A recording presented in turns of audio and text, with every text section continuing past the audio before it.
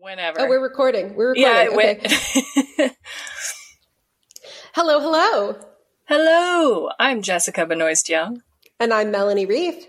And this is Best Line. Worst Line.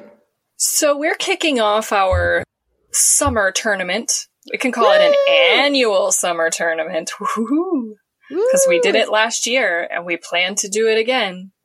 This year, we will be focusing on a very important filmmaker, actor, performer, writer extraordinaire for both of us. Yes. Probably one of the touchstones of our film watching relationship. I would say actually, I'll get into my commentary after we say who it is. It's Mel Brooks, you guys. Mel Brooks! Yay! Okay, happy birthday to Mel Brooks, by the way. Is it his birthday today as we're recording this? No. Oh, no. This is, your timing June 28th. So on June 28th, wait, I didn't look up how old I think turned. He'll be like 96 or something like that. What? Really? He's in his mid-90s. So impressive. 1926. So he will be 97. Okay. On June 28th, he will be 97 years old. 97. All right. So amazing. Mel Brooks, I actually was going to say it's very fitting that last year our tournament obviously focused on the late, wonderful Nora Ephron. And then this year it's focusing on Mel Brooks because I really do think, as you said, it's touchstones of our relationship as movie watchers, and like two of the people that we talked most about was Nora Ephron and Mel Brooks. That definitely started us talking about movies. But also as writers, I mean, my writing style, I think, has been heavily influenced definitely by Nora Ephron. And I think my sense of humor has definitely been influenced, well, by Nora Ephron, but definitely by Mel Brooks. I mean, Absolutely. It helps that I'm Jewish because like this is the pinnacle. He's the pinnacle of Jewish humor and smart Jewish humor. And like, his satire is bar none. It is incredible. It pushes the envelope. He definitely, I think he definitely goes there, but with Mel Brooks, like, as we'll discuss in some later movies, not necessarily these ones. Well, actually, in To Be or Not to Be. Yeah. Definitely. Yeah. The punch is never down. The punch is always at the oppressor, which is what comedy should be. And there are definitely things that we'll talk about that are like, whoa! But it's all done in the frame of satire. So I'm so excited to dive into Mel Brooks. As Jessica said, I think Mel Brooks is definitely one of the foundational writer-directors of our friendship. Jessica and I were just talking actually before we started recording, and I'm sure we've said this on the podcast before, but one of our solid lines is like, if we've obviously known each other for over 20 years, and we said for a while, if we lived in the same city, we'd be best friends because we would just watch Mel Brooks movies and quote them back and forth to each other all day. And, silver lining of the pandemic is it allowed us to figure out a way to do that. So, which was, the genesis of this podcast, obviously. So I'm so excited to dive in today, especially since Jessica introduced me to two Mel Brooks movies I haven't seen. The first of which being 12 Chairs, which is his second movie as a director, I believe. Yes. And the first time he appeared in one of his films that he wrote and directed. And so what year was that in? 1970. Okay, 1970. And then the second movie we're talking about is To Be or Not to Be, which he did not write or direct, but he did star in with his wife, Anne Bancroft. Yes. And I was reading, and this was in 1983, and To Be or Not to Be is a remake of a movie that was made in 1942, which is so interesting, and we'll get into that later, because it has so much to do with World War II. And so when the original movie was made, they were in World War II. They were in the middle of it. And it was not very long after the events of this movie would have taken place. It was like during the events of this movie taking place in some respects. I mean, not during, it was like 3 years after. Yeah. But the 1983 version obviously had hindsight, but still not a ton. Not a ton of hindsight, only 40 years. But this was, they had been in other movies together, but this was the only movie that they co-starred in was Anne Bancroft and Mel Brooks. And I think what's so fun about this, and we'll get into this more later too, is Anne Bancroft is so known for her excellent dramatic work. Yes. And to see her in a comedic role. So she was hysterical. She was hysterical. It's like she can flip a switch. It's literally like somewhere in Anne Bancroft was a switch of like, now I have to be charming and funny. Boom. She flipped it. Everything she did was funny. It was so like great. She was just comedy, like embodied. Genius. It's like I grew up watching The Turning Point all the time, and she is like, whew, it's a heavy movie, and she is a heavy character. And it's, you know, it's like it's not even the same person, honestly. Oh. Really, not even the same person.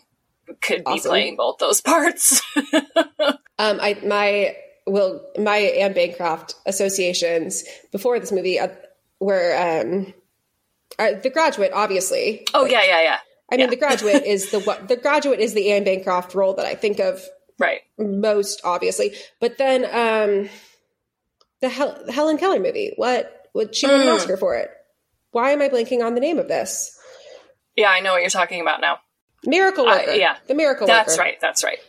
For which she won an Oscar. So it was so fun, and we'll get into it. But I think we should definitely start talking about 12 Chairs, because that was earlier in Mel Brooks's career. And you had seen this before, correct? Yes. So I did this thing when I was like in like older high school, college, even into like a little bit post-college. And I'll still do it nowadays, but not as much, because like we've talked about like attention span and time for movies. It's just not what like floats my intellectual boat as much anymore. But like if I find back in the day when I would find a director or a writer or whatever that I really liked, I would just like deep dive. So I don't think you're alone in that. Yeah, no, I think a lot of people do that. But like, so Mel Brooks happened kind of like when I was going off to college. We were big into Men in Tights and Spaceballs when I was in high school, but then I was then I think I saw Blazing Saddles like right before I left for college, and I was like, holy shit. Like this is legit. Like it's not just Men in Tights and Spaceballs, as we will get to, probably the pinnacle of the spoof era for him. So quite a bit different in tone from some of his earlier stuff. Which is also so satire. After I saw Blazing Saddles, I was like, I will literally watch every single Mel Brooks movie I can get my hands on. So that summer before I went to college, my mom and I watched High Anxiety. I think we watched To Be or Not to Be. We watched Silent Movie, like anything that we could find at the Blockbuster. This movie did not exist at the Blockbuster. But this movie did exist at a very, very tiny, eclectic video rental store on Massachusetts Street in Lawrence, Kansas. If anybody's been to Lawrence, Kansas for any sort of college-related activities, you've probably been to Mass Street. And there was this tiny little video rental store next to the brewery, a pretty famous brewery, Free State Brewery. Okay. And I used to go there, and it was across the street from the Starbucks. So literally my like Friday night ritual, if I didn't have plans of the social variety, was to go get myself a Frappuccino and pick out a movie. So I found 12 Chairs, saw it had Mel Brooks in it, and that it was written and directed by him. And I went and watched this movie alone on a Friday night as a freshman in college with a Frappuccino and probably some ramen or something. And I was not disappointed at all. I was like, I have literally found a film gem. And that's the only time I saw it. And so I had like very fond memories of it in my head. I have not watched it since until just the other day for this podcast. And so Melanie sort of didn't immediately... Well, you didn't really immediately match the enthusiasm I had created in my head. So I was like, oh shit, did I like completely misremember? Is this movie not very good? No, I still feel the same way about it as I did when I first watched it. It was very good. And when it came out, I think Roger Ebert gave it a 4-star review. Wow. I mean, when it came out, it was really critically well received. It was Mel Brooks' second foray into directing, his first being the producers, which is just very different. And I mean, my introduction to Mel Brooks was through, I think initially through Spaceballs, which was never really as much my thing as my brother's thing. I was more of a Men in Tights person, which is strange because I think I was introduced to Spaceballs because I was a Star Wars fan. Okay. So you would think that Spaceballs would be my thing, but Men in Tights was always more my thing.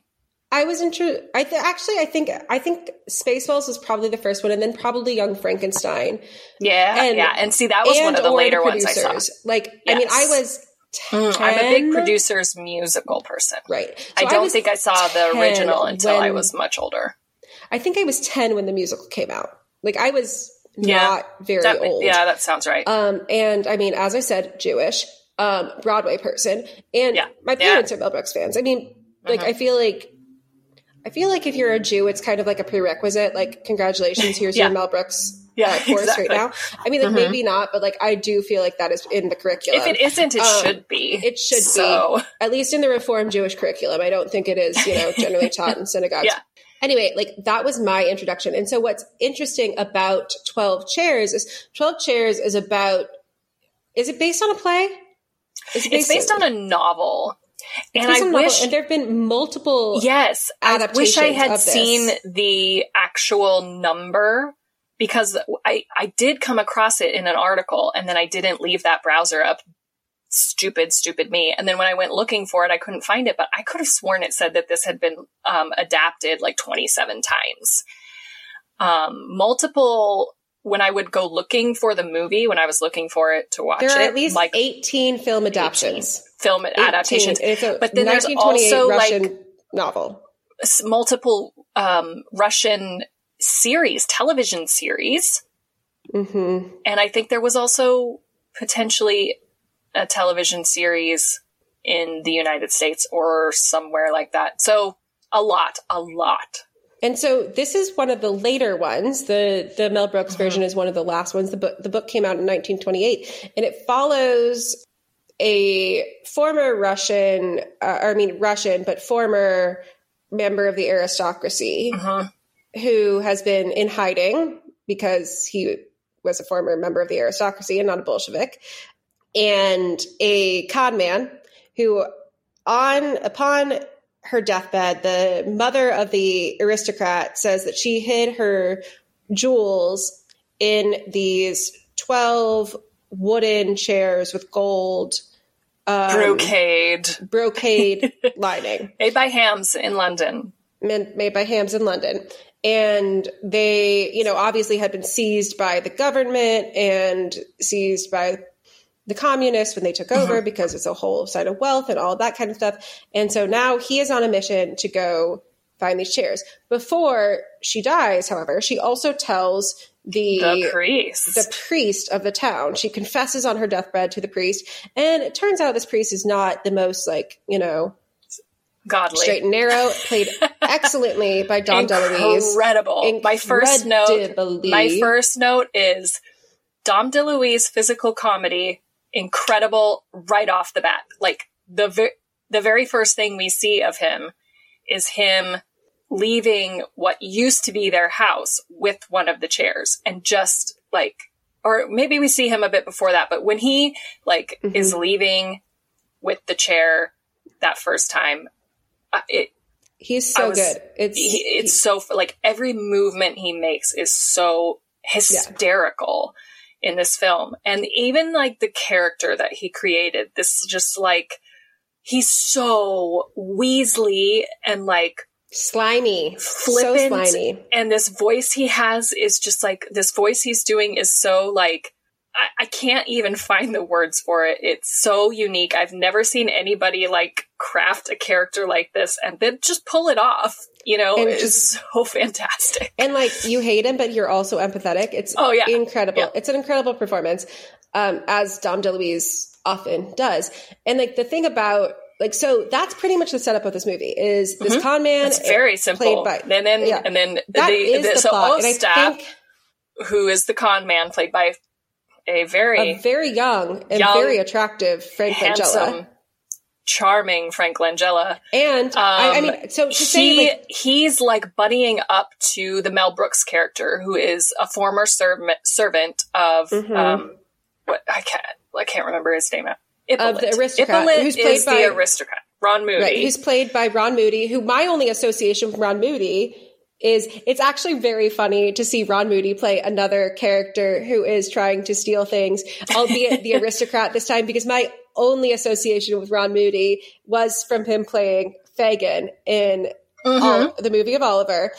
And I mean, he is Dom DeLuise played Fagin, of course, in Oliver and Company. Oh, he did, didn't he? Look at that connection. Watched Oliver and Company. Look at that connection. Like right after we scheduled this, so I knew I was going to watch 12 Chairs, and I was like, "Oh, I'm just having a little Dom DeLuise week." There you go. Yeah, was Ron Moody nominated for an Oscar for that role? I do know that Oliver was the last musical that won an Oscar. I just can't remember if any of the actors won. It won. Let me see. I'm looking at it right now. It was nominated for 11. He was definitely nominated. Okay. Yeah. Academy Awards. He was nominated for Best Actor in a Leading Role for Fagin. He was excellent. It won Best Director and Best Picture in 1969. But anyways, Ron Moody played this character. Ippolit had a servant who was drunk, loyally and dutifully obsessed with him back in the day, and gets played by Mel Brooks. Yes, this is Mel Brooks' character. He's really only in the first third of the movie, but it's a very funny little character. I don't think he did anything special with that role. No. Whereas you see him later really get a little more creative, I think, with his characters.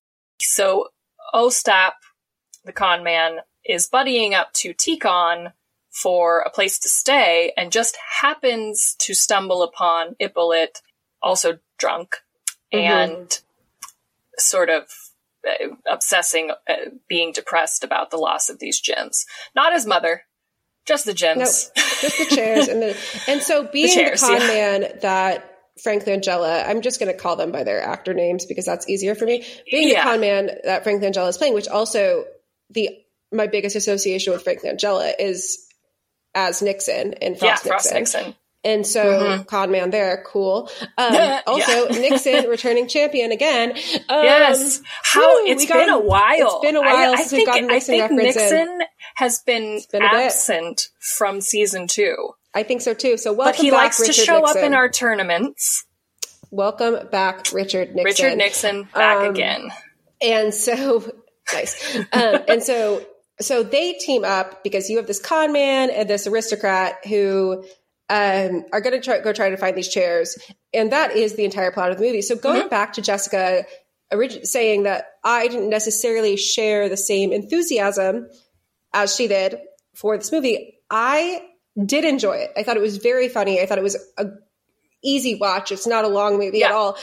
I think where I didn't necessarily share the same enthusiasm is I found it slow in the middle, or found it a little slow because there's not much plot development. This is, you're watching the one joke of these two different teams trying to get these chairs and their different impediments or what they find or what they don't. And that's fine. And I think, we've talked about improv and how I am all about taking a joke to its heightening, but there's not much other development and plot other than that. And I think that's where as a whole movie, until right at the end. Yeah. You start just right at the end, you really see that they have formed a friendship. So I think there were a few parts in the middle where I think that could have been played up a lot more. And they actually went, and maybe this is trying to stay more true to the novel. I don't know anything about the novel. Sorry, I don't read very many 1920s Russian novels, but maybe this is staying true to the novel in that they actually are really antagonistic to each other. Very much so. At points where you would feel in a typical American buddy flick, they would start to have more connection. And I think if that had been maybe fostered a little earlier on, and I talked to you a little bit about this before we recorded, which we always say we're not going to do, and then we do. We always do. I feel like this is sort of the producers, I think, the original producers, not the musical. The musical very much embodies more of Mel Brooks' wackier style. Yeah. The producers is very straightforward, very typical, like plot progression, very typical, straightforward comedy. I think we start to see the genesis of Mel Brooks' more unique style, using some of the like sped up camera chases, being really kind of goofy, being a little more like wacky with the characters and the humor, and just having like leaning into just the hysteria of things and just the things being uncontrolled and off the wall. Right. There's so much I think great you start to wordplay in this that. movie. Yes. I think you start to see that. I think if he had leaned into that a little more, which is hard in your second movie, when your first movie was critically acclaimed and very straightforward. I think if he had leaned into the wackiness just a tad bit more and focused a little bit more, like you said, on the development of the relationship between Ron Moody and Frank Langella's characters. Yes. I think it wouldn't have had that sort of like, where are we going with this? Obviously, we're going to find all the chairs. Right. Well, and I do love... then at the same time, I kind of feel like comedies in that time were rough. Like some of my absolute favorite comedies from like the late 60s and early 70s, like they just feel like that. And yeah, you know, so I think it's kind of like they were almost like, well, it's drama with jokes, you know? Yeah. And we didn't get a lot of the same stylistic things like we did get later in the 80s and 90s, where some of these really brilliant comedy minds were able to just be like, no, we're going to do like really goofy shit. And that said, I don't think a lot of 90s comedies aged well. So, I mean, anyway. True. So, I mean, I think there's so much like brilliant wordplay in this. And there, as you said, there's definitely, you know, obviously Mel Brooks' style is evident in the producers with the like satire of Springtime for Hitler and all of that. Oh, yeah. And like, you know, his affinity for musical theaters and everything.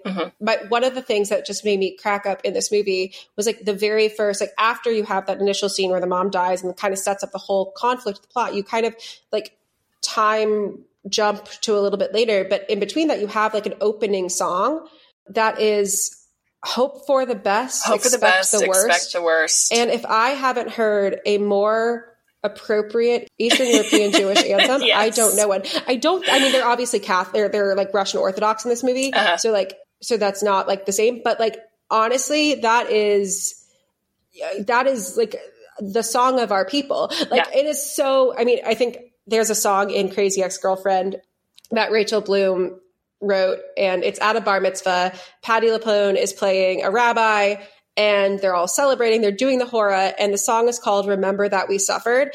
And my God, if I haven't seen anything more Jewish, like them celebrating and doing the hora, and then also remember the Holocaust. Like that is the song, and like that is like that again is this kind of song. It's in like that klezmerish minor key. Again, they're Russian Orthodox, so it's different, but like, whew, that one got me. And then like what the introduction of Frank Langella's character as the con man and how smooth he is. He sees a woman that he likes. He's making out with her. Her husband comes home and then immediately like switches to like giving her a massage and like teaching the husband to. And because she was carrying too many groceries or something. Right. Out with the good air. On the husband. He's like out with the bad air, in with the good air. He's like giving her a massage and then teaching the husband. And he like subtly switches to out with the good air, in with the bad air. Yeah. It was very, very funny. And she says, "Do you love me?" And he says, "Let's just say that I am very much in lust with you."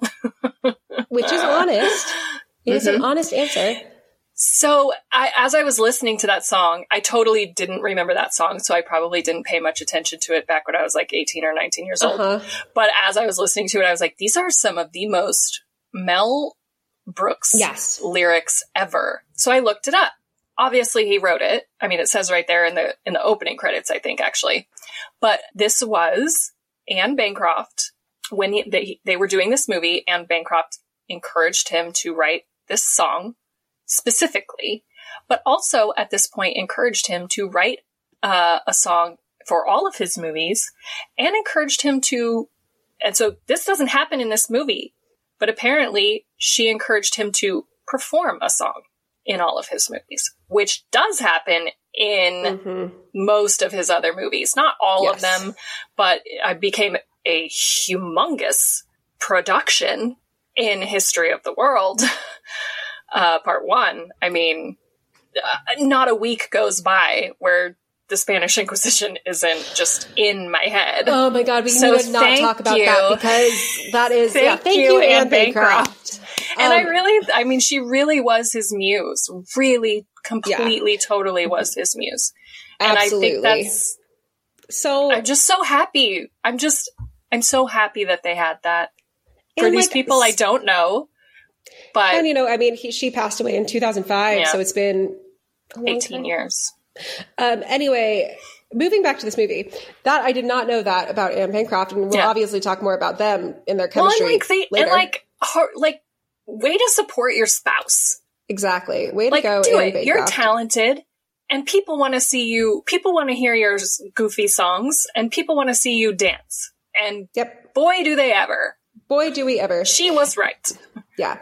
I think one of my favorite moments in this movie with Mel Brooks, as you said, he doesn't have a huge part in this movie, but in the beginning there, he really does set up how Ostap, Frank Langella, and Hippolyte Ron Moody are going to meet. And Ostap just happens upon the house and goes, "Tell me who lived here in the old days," to Mel Brooks. And he goes, "I was my lovable master. He hardly ever beat us. Whatever happened to your lovable master?" And Tikhon goes, "One night about 10 years ago, there was a fearful noise. It was bombs and cannons and soldiers shooting. It was terrible, terrible." And Ostap Bender goes, "Oh yes, I think it was called the Revolution." Yes, goes, that was it. The Revolution. You're smart. You're smart and you're gorgeous. You're okay. I loved right before that too, where Ostap comes up and he's like, "Tell me what goes on in this big house," and he goes, "Mostly dying." Mostly dying. Because it's been turned into an infirmary for old people. Aging women. Yeah. And then that's there's just so much so many very quick moments like that. Yes. The conversation that Ostap and Hippolyte have when he knows Hippolyte's hiding something and he's getting ready to leave and all this stuff. And they just have this quick, back and forth. Secret, please. Well, what can I do, old cock? After all, I am a patriotic citizen of the Soviet Union. It is my sacred duty to turn you in. Now, maybe if you weren't such a selfish pig, we could do business. I can't. I'm going. Wait. Why? Let's talk. About what? Things. What things? I don't know. Situation. I'm going. Wait. Why? Let's talk. About what? It. What's it? You know. I know what. What we're talking about. We're talking about nothing. I'm going. You mustn't. I must. Why? The reward. What reward? Turning you in. Wait. Why? We'll talk. About what? About the diamonds, the diamonds, the diamonds. Finally, Hippolyte breaks and is like, "My diamonds," or something like that. But I loved it. I've never seen anything like that. Just how quick and suave he is the whole time, and his so voice in this movie. His voice, my gosh, yeah, he is so suave in this movie. And Ron Moody is so not. Ron Moody is so hysterical. In the next when they're trying to go to a house and collect where they think one of the chairs is. Yes, and they tell them your cousin Michael from Kiev, and I don't this is the last. I am cousin Kiev from Michael. And then, I am cousin Chair. And then he sees nervous. Dom DeLuise leave with this one chair that was left at this at the house, and he goes, "I am cousin Chair." Yeah, and then he, we have our sped up chase, which is just such a like slapsticky. Oh, it's so funny good. Because it's like to that point, like yes, it's comedy, but it's like very like grounded. Yes. And then you have a sped up chase with like chase music behind it. And you're like, what the? And then they both end up like in the river and on the, like, is the Holy Father taking up a collection? Like there's just so many great lines and wordplays. You use the sacred sacrament of confession to further your own ends. You're not worth spitting on. And then Dom DeLuise goes, well, you are. And then spits on Ron Moody. It's just so so funny. And then like they go to the bureau to find, see where the chairs are. The Bureau of, what is it? I don't even know what the building is. Bureau of Furniture, like Bureau. Well, there are so many different bureaus. There's like the Bureau of, like, there's this building that has all the Bureau of Bureaus, Bureau of Bureaus and Dressers, Bureau of Furniture, Bureau of Furniture. I think it is the Bureau of Furniture, in not listed in other bureaus. Because I think there's like the Bureau of Chairs, the Bureau of Lamps, like all of the different lamps bureaus and curtains. Yeah. And so then the Bureau of Furniture not listed in other bureaus. Which why wouldn't there be like dining sets have their own? I don't know. It was hilarious. Like, this is, one of the things about Mel Brooks movies. I think like two of the hallmarks of Mel Brooks' style is conversations talking past each other, going back to what you were saying about Ron Moody and Frank Langella, and that like we're talking about two different things and then realizing there's a misunderstanding, which we'll see again. I believe we see it again. To Be or Not to Be has a fantastic one. A fantastic one. Fantastic. That very much plays into my best line from that movie. It just so good. And then it has several actually in To Be or Not to Be. Yeah. And then the other thing, I think one of the things that Mel Brooks did, like nothing is wasted. Like there's no set, there's no set dressing, there's nothing that is wasted. Like that bureau, like there's so much. If you're just reading all of the signs of Bureau and Bureaus, like not even paying attention to the actors, there's so much comedy in those names that you miss if you're not paying attention to it.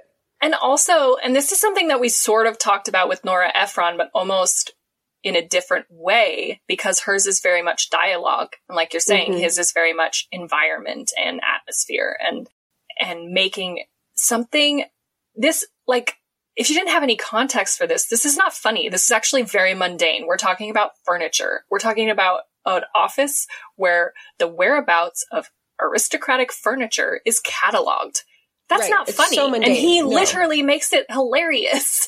Right. And then you have the whole part of it with, Frank Langella pretending to be the comrade. Yes. And this was one of my favorite parts, actually. Okay. And I kind of stopped taking notes a lot because I got really caught up from here until the Siberia altercation, which we'll get to in a moment, because my worst line is actually in that. Even though that scene is genius, there's one line in it that I just went, what the fuck? And that's what I have to do. Like, I couldn't choose a worst line from this movie, so I just had to choose a line that I was like, I don't remember the context from it. So from this scene until he actually gets to Siberia, I have no notes. Because I was Dom DeLuise. Like, yeah. Till Father Fyodor gets to Siberia, I don't really have very many notes. And I don't really have a lot of notes, period, because I don't either. I just get sucked into this movie. And it's kind of a movie where, like you said, they're just like going after these chairs. So there is a lot of like plot progression. And that made it hard for me to choose like a best line because often I try to find a line that I'm like, oh, that really sums up this movie, or is like this movie wouldn't work without that line or something like that. And this doesn't really, there's a few of those, but it doesn't really have that type of thing. And the lines where it's like, well, you need that to progress the plot. Like you have the whole epilepsy bit where they're like running out of money and they're trying to gain money. And, being the con man that he is, there's a statue of Dostoevsky who like famously died of epilepsy. And Ron Moody's like, oh, we can work this. Like he sees, not Ron Moody, Frank Langella's like, we can work this. He sees Ron Moody sitting in front of the Dostoevsky statue in a very similar position. And it's like, oh, you're going to pretend to have epilepsy and we're going to like get people to give you money, which they do. People like throw money at him as he's having like, he asks if he can roll his eyes, and Ron Moody does this fantastic like head roll. Does his head. It's so funny the way he does it. And so then he proceeds to have like an epileptic fit, which like is problematic. Like they're like, you know, that's not like something that it's like, oh, I want to laugh at epilepsy. But I also feel like these are con men, you know, they're nefarious. Neither of them are good people. Like this is one of those like, okay, this is like, they're not good. Like, I don't want this to work for them. Yeah, it does. But like that furthers the plot, obviously. And like that comes back again at the end when at the very end they have, spoiler alert, the diamonds are all gone from the chairs. They find, they go through, you know, chasing Dom DeLuise throughout Russia, Siberia. They go to an island at one point because Dom DeLuise follows this rich couple to this island. Yeah. And then they come back to Russia. There's no, like at this point they are like haggard, and it's 4 months. The months that they've been timeline of this movie is 4 months. And you find out that, so after this, the very first chase, Ippolit actually gets the chair from Father Fyodor, right? But someone else grabs it. Yes. Takes it past the train tracks, and Ippolit loses him. They were in that chair. He was just rounding up discarded furniture, or so he thought, this guy, for a train workers lounge, basically, like a social club for the rail workers. Yeah. So they find out that that's where the last chair is. Then they go back at night to check that final chair that was like down the street from where they started, and the one that Ippolit actually had his hands on. Right. And they go back, they cut it open, there's nothing in there, and the guy that's working security there or whatever, like, was like, oh yeah, no, we found diamonds in that thing, like, the very first day somebody stood on it to hang curtains, and their foot went through, and jewels spilled out, and we used that to build this whole place. Yeah. So the diamonds, which is good, because none of these people needed to win. None of these people needed to win. No. Neither did the USSR, but okay. Yeah, exactly. At least they put it to actual good communal use, like they said they were doing with their stuff. So fine. Yeah. But so after that, they're like dejected and everything. And basically Frank Langella's like, okay, I'm pretty much done with you. I'm leaving. Man. Like, I'm leaving. There's no reason. The place, because then he kind of does leave it open for him to be like, unless we're buddies and you want to do this. Right. Well, and if you're not going, and he's a little cold and detached about it, but he does basically like invite him to say like, hey, I want to stay with you, but he doesn't say anything. So he's about to take off. The reason that they're like, that Frank Langella's like, we got to leave, because after they find that the chairs have been like, the diamonds are gone, Ron Moody, who is like, not a career criminal, like not a career con man, and is just like a spoiled aristocrat, has lost his mind and hits a policeman. Yes. And Frank Langella's like, never hit a policeman. Never hit a policeman. A policeman, which is just great advice to follow. And then they like, now there's a search out for them. And he goes, we've got to split up. The police are looking for a handsome young desperado and a crazy old man with a broken chair, because Ron Moody's sitting there hugging the chair. Carrying the back of the chair that he broke. The back of the chair that he has swung at a policeman, because this is all that he has left now. Yeah. And so he's like, handsome young desperado and a crazy old man with a broken chair. I'll be better off without you. And then there's a pause and he goes, I simply can't afford you anymore. And then he like walks away and kind of just leaves him. And I'm like, well, there's no honor among thieves then. I mean, and so then Ron Moody, who is just like lost it at this point. Yeah. But not completely, because as Jessica said, there's like a door open that like you could come back, and like, I can't afford you is him basically, his basic like entree of like, okay, you have to pull your weight here. And so what Ron Moody does, going back to that whole seizure thing, is he starts faking a seizure. Yeah. And people start throwing money at him. And then Ron Moody, or they start circling around him, and then Frank Langella goes back. There's a commotion. Frank Langella comes back, and you can see, that's when you see that like oh, they've become friends. Like that moment is Frank Langella gives this kind of twitch of a smile, realizes what Ron Moody is doing, and starts the same speech that he gave earlier about this poor epileptic man, like help our old infirm or whatever he says. And people start throwing money at them. And so it's now like this con is going to perpetuate going forward. Yeah. It's an I'm reviewing the situation moment, if you will. Yeah. And like, I mean, that it does bring it full circle there. And that really is the biggest plot development in this movie. Yeah. In some ways, I think, like, I mean, honestly, if we're going to get into it, I did not have a best line chosen going into it because, like, there were so many jokes I liked, so much wordplay as we talked about. But, like, in some ways, I think I simply can't afford you is my, like, that's the line that I remember. That's the moment that I took away most of the movie, other than some of the comedy, was like that I simply can't afford you. Yeah. Because that really propels the next action. Yeah. So I'm gonna stake a claim of I simply can't afford you is my best line in the movie. So I'm gonna go back to this one little tidbit real quick because we did a lot of like the plot thing because I was saying like, oh, I got super caught up in it, and we got caught up in it, and then I'll give you my best line.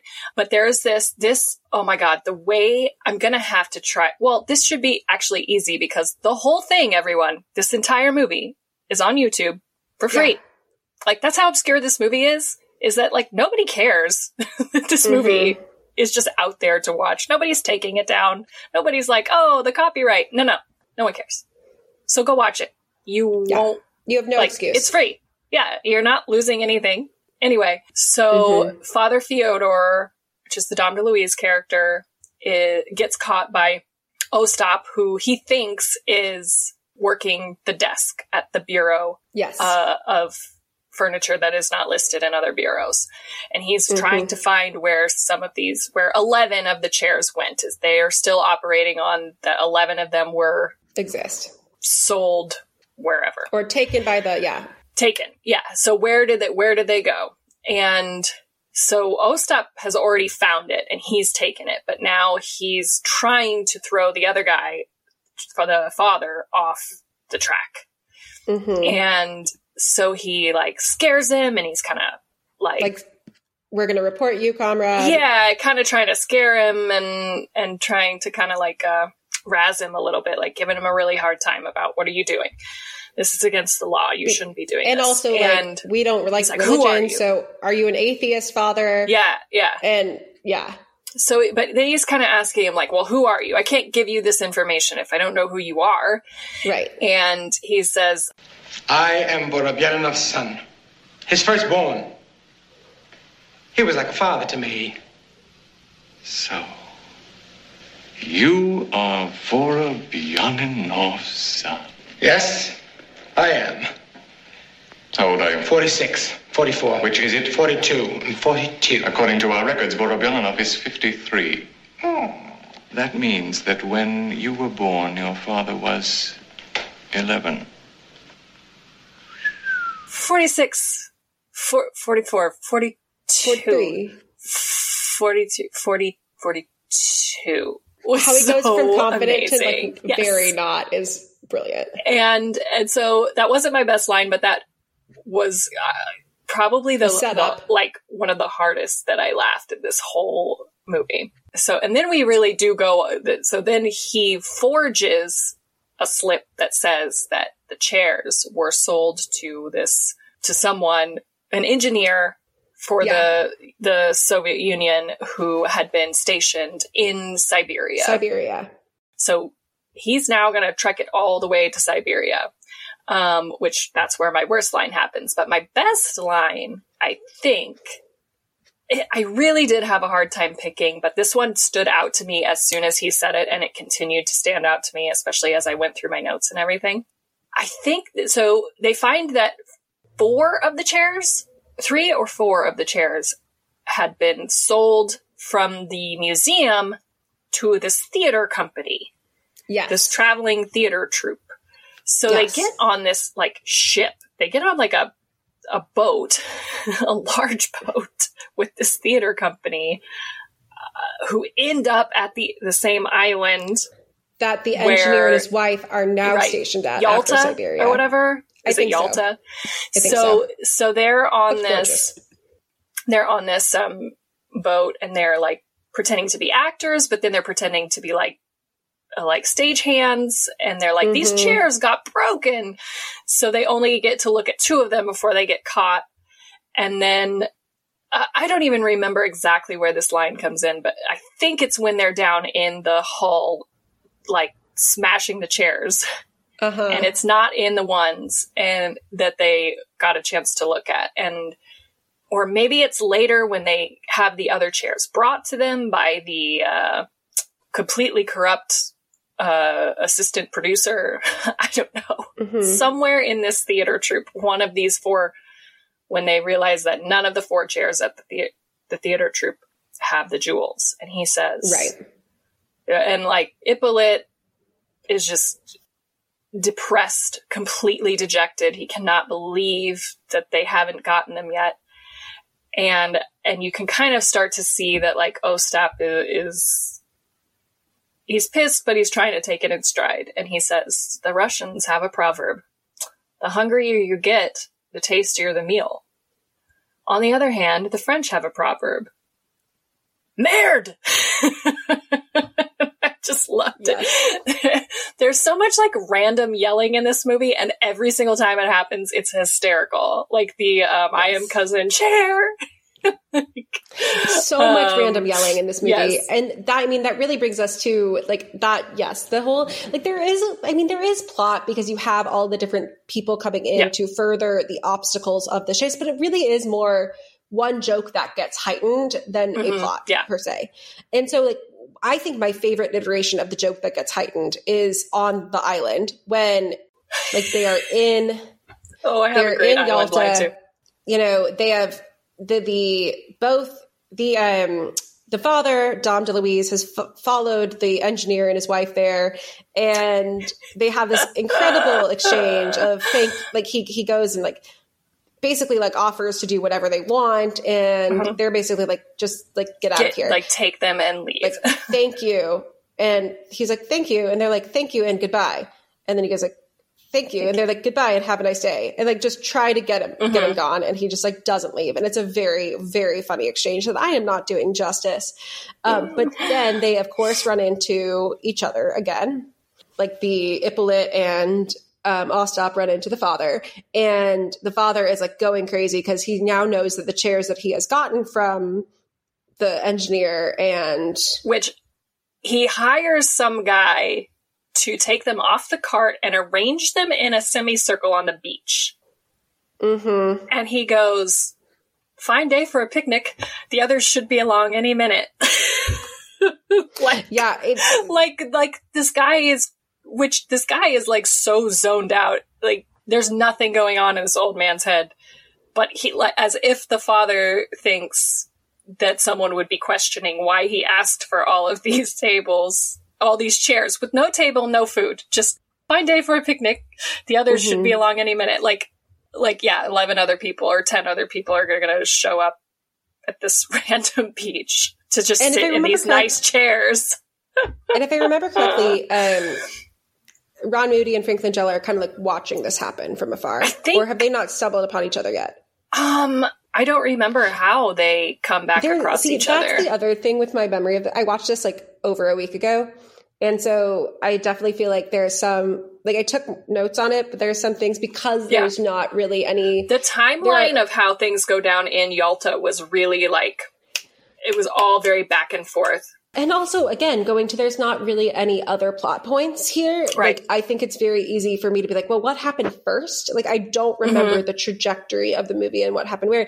Okay, but anyway, in Yalta, they are now they're like in a cave under, like they know that Dom DeLuise is going to be searching for these chairs, and like he like has this incredible moment where they're like listening to see what he finds, and Frank Langella says, in a moment the jury will bring a verdict of like whether these chairs, because it was like, oh, he got to these chairs first, and we'll know if he finds it. And then Dom DeLuise on this top of this like very like tall caving he rock, like climbs up this like and is like stranded pillar on this rock. of a rock. Yeah. Just goes, "Oh Lord, why are you so strict?" Because clearly he finds nothing, and that was the verdict. And then like they're like, "Okay, well the last chair is in Moscow. Let's go." And then Dom DeLuise is like, "There's no way down. There's absolutely no way down. I'm going to need a great deal of help to get down.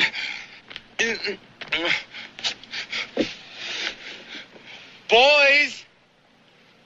Oh, boys! Boys! Oh, boys! You! Boys! Oh, I have boys. always liked you." And then he just like has this incredible meltdown. I think I wrote several times Dom DeLuise meltdown because it was just so good. And he like has this incredible meltdown on the top of this rock.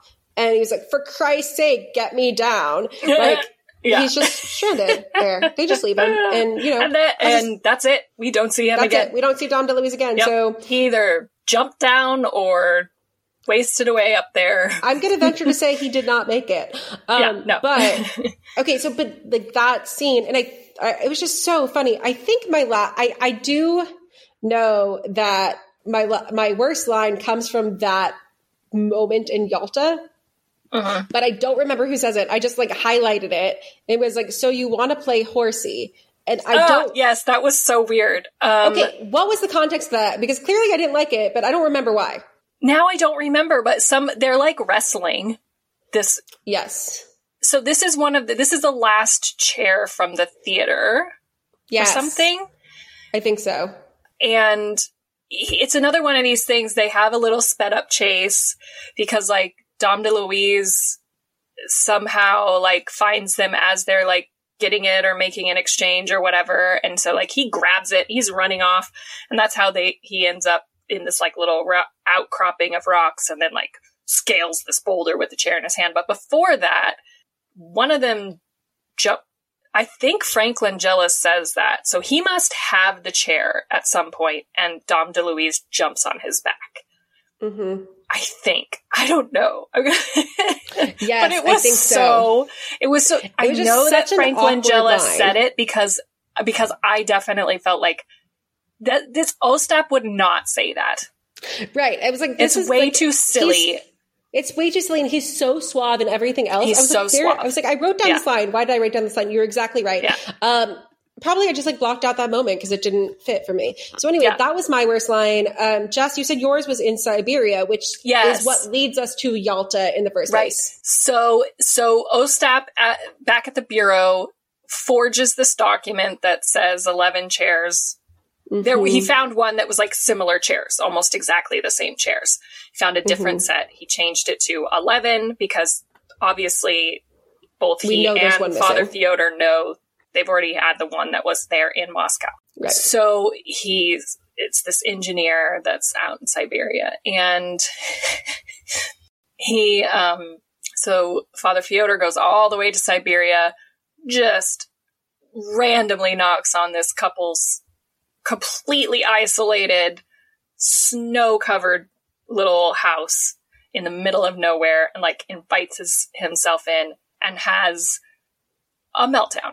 A meltdown. Like, he wants the chairs. He's gonna pay $100, $101, $102, $103. He's like, he wants them, and he's like kissing their legs and saying like, "Thank you," before they even know what's going on. Yeah. He is losing his mind in front of these people. Which he then continues to do in Yalta. It is one of the funniest things I've ever seen. Brilliant. Growing up, only really hearing Dom DeLuise because he did so much voice work for children's movies when we were kids, I would never have guessed that Dom DeLuise was such a god tier level physical comedian. That thought never would have crossed my mind. Was genius. And just I loved this scene, which is why when he said as the engineer is trying to drag him out of the house, he says, "Don't judge a book by its cover." That made zero sense to me. I didn't get it at all. It made zero sense. And it took me out of what otherwise was this absolutely hilarious physical comedy scene.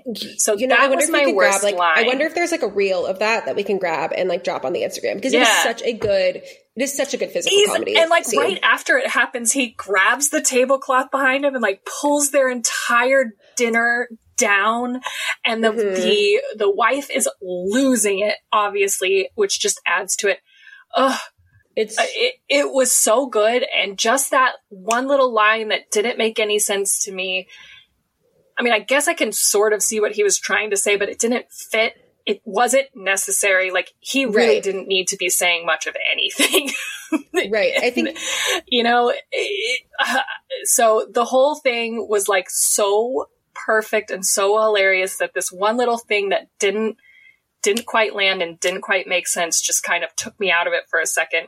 Luckily, he continued to go absolutely batshit crazy with this poor couple's little Siberian house, and it recovered, but like it was just enough to not ruin it for me, but to like take me out of it. And I was like, nah, that didn't land right. So, you know what's really interesting, talking about all of this slapstick physical humor, which is great. I mean, you're saying when we started talking about this movie, how it really feels like indicative of the later Mel Brooks style.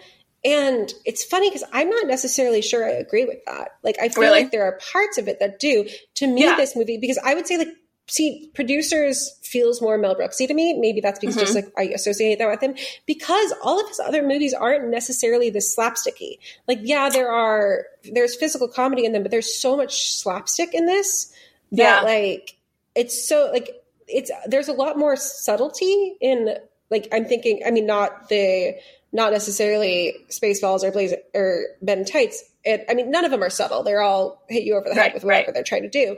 But this, in some ways, feels more Marx Brothers-y to me than Mel Brooks. Like, there's a lot of Marx Brothers influence in this movie.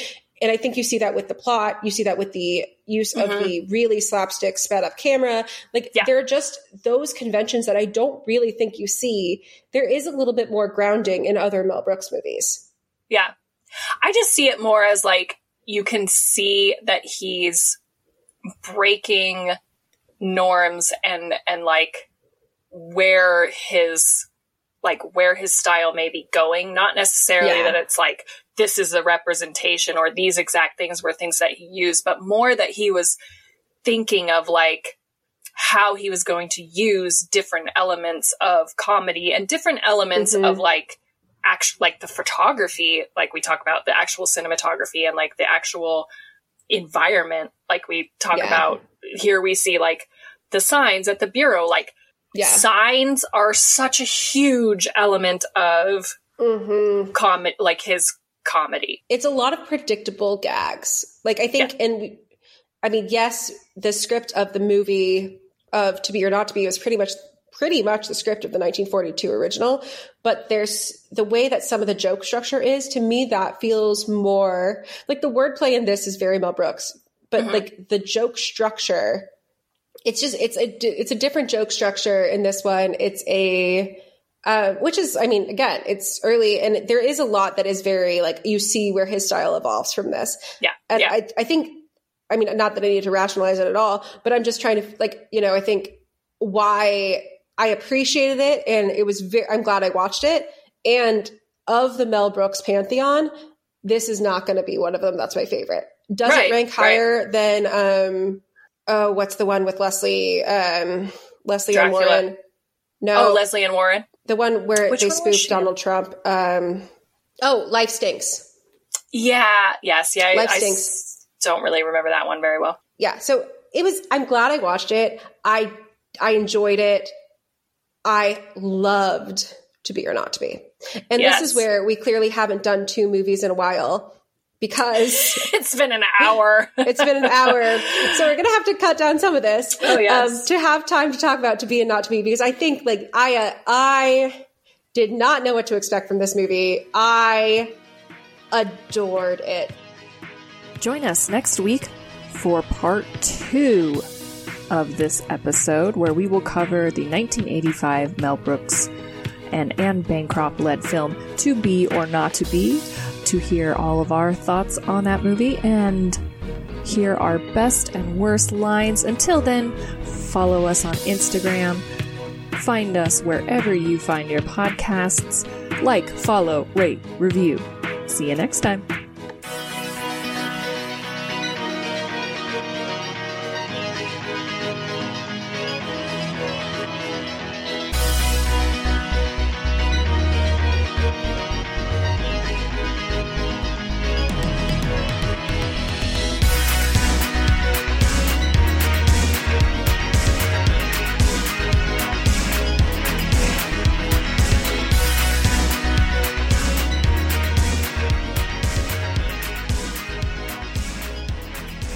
Yoo-hoo!